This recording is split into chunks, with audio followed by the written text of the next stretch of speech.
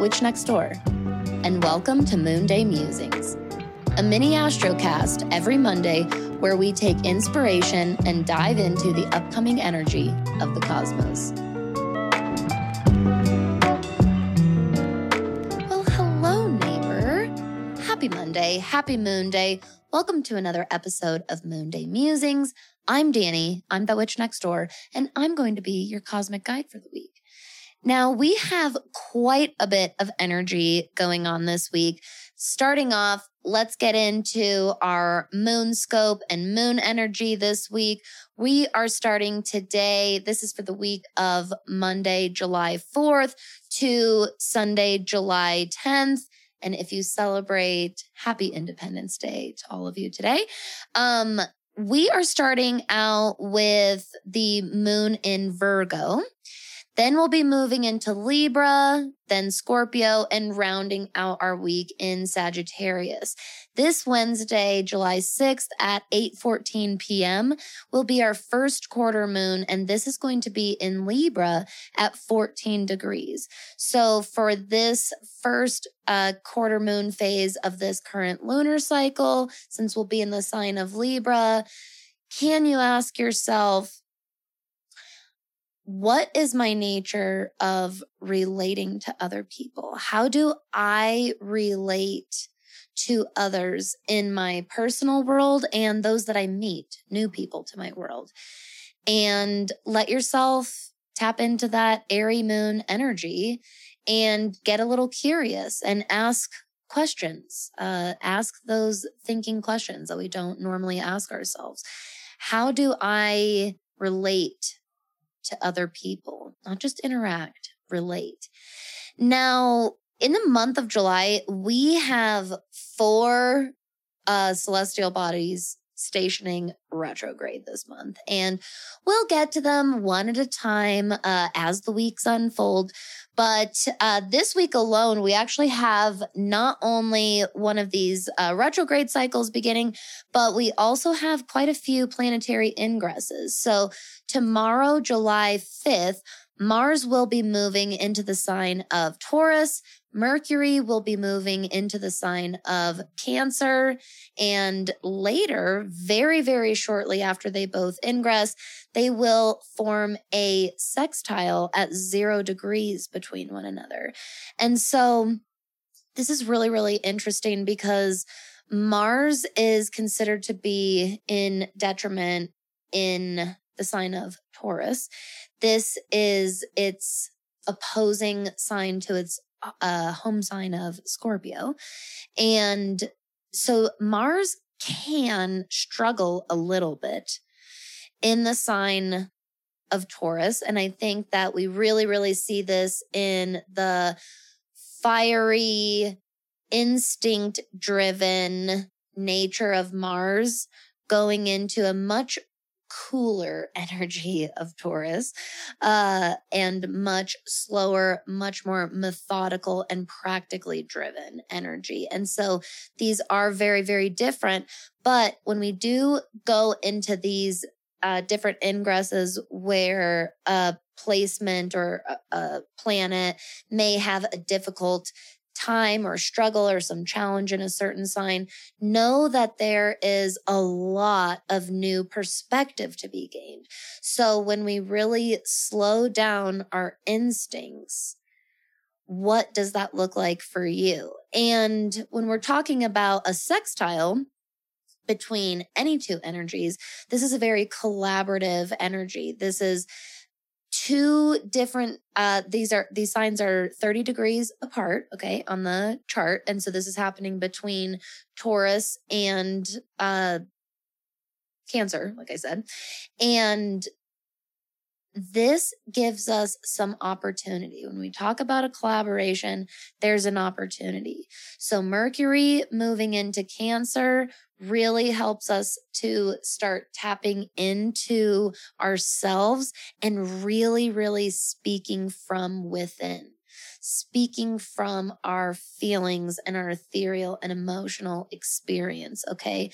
So when we think a little bit about this Mars and Taurus energy and this Mercury and Cancer energy, what can be gained here? What collaborations can be gained between these two energies at 0 degrees, no less? The zero, they say that 0 degrees can indicate a really pure and undiluted form of the zodiacal energy, that whatever you're discussing. And so, this is some really pure, undiluted opportunity here for us. Okay. Don't forget it.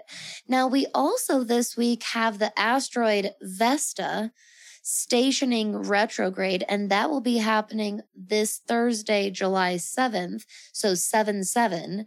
And here in the Mountain Time Zone, that will be at 3:33 p.m. So a little magic there for you. So Vesta, Ceres, Juno, Pallas Athena, these are known as the asteroid goddesses very commonly. And I've mentioned them here and there throughout the show, but we've never really done an official episode on any of the asteroids. And if you are interested, I am currently doing a really, really fun bonus episode series on all of these asteroid goddesses for all of my students in that witch school right now. So this has been really fun to explore them in depth.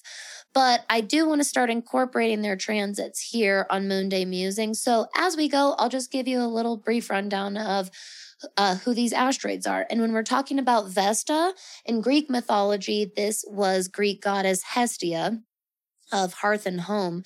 But when we are, or I shouldn't say but, and when we're speaking of Vesta on an astrological level, this asteroid represents our resiliency that we ourselves cultivate within our home. And home is kind of in whatever sense that means to you. When we're talking about the theme of home, when we're talking about Vesta, this does not need to look like 4 brick and mortar walls by any means. It needs to be home and whatever that means for you. This celestial body will be stationing retrograde this Thursday, which means that this is going to be a time to reflect and review and re-examine what home means for us. Oh, and should I tell you what sign this is happening in? Sorry. Vesta is going to be stationing retrograde in Pisces. And so this is a beautiful energy for re-examining these kinds of themes. Pisces will really encourage and allow us to explore with no expectations and no conditions and no limits, okay? So this Vesta and Pisces can potentially open up and really, really grow and expand what home can mean for each of us, and therefore build even more strength and even more resiliency for us. And then finally this week, we have another asteroid, Pallas Athena, moving into Gemini. Or sorry, I think I misspoke. Pallas is moving into Gemini today. I think I said later this week. That would be happening today. Later this evening at 9:12 p.m., Pallas Athena will be moving into the sign of Gemini. And Pallas Athena, or sometimes also referred to simply as Athena, this is a goddess that is associated with war and conflict, similar to Ares and Mars in mythology. But Pallas Athena also brings in an emotional intelligence and therefore overall wisdom. Okay. And this asteroid moving into Gemini is really, really heightening our emotional and mental capacities. I really think that Pallas Athena functions very, very well in a Mercury ruled placement like Gemini, where this is an area for intellectual growth and stimulation and interaction. And on top of that, I think that Pallas really, really brings in that wisdom, that wise aspect. And so now that we're moving into Gemini for this Pallas Athena season, I want you to start asking yourself, what kind of wisdom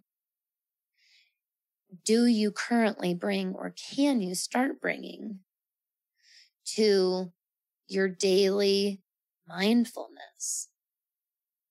What have you learned and gained from your emotional experiences that can grow the wisdom of your current mindfulness practice? Okay. So lots and lots going on this week. I hope that this gets you excited and inspired to take a look into your own chart and see where all of these different players are kind of activating the different specific areas in your life. As always, if you have any questions, I'm right next door. You can go to thatwitchnextdoor.com/conjurethatwitch with any questions that you may have. Thank you so much for your time today and every day. I hope you have a beautiful rest of your week. Stay safe, have a great week, and stay magical out there.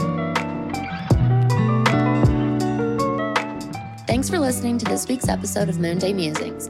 If you like what you heard here today, make sure you follow and subscribe to the show, That Witch Podcast. I put out a total, including Moonday Musings, of 3 episodes every single week. If you want to support the show, the best way to do that is to share online, on social media, or share with friends that you think would enjoy it as well. And make sure you head over to Apple and Spotify, where you can also leave a 5-star review. Make sure you are subscribed to my email list for more astro forecast, cosmic tips, and witchy inspiration. Visit thatwitchnextdoor.com for more info. Thanks, everyone.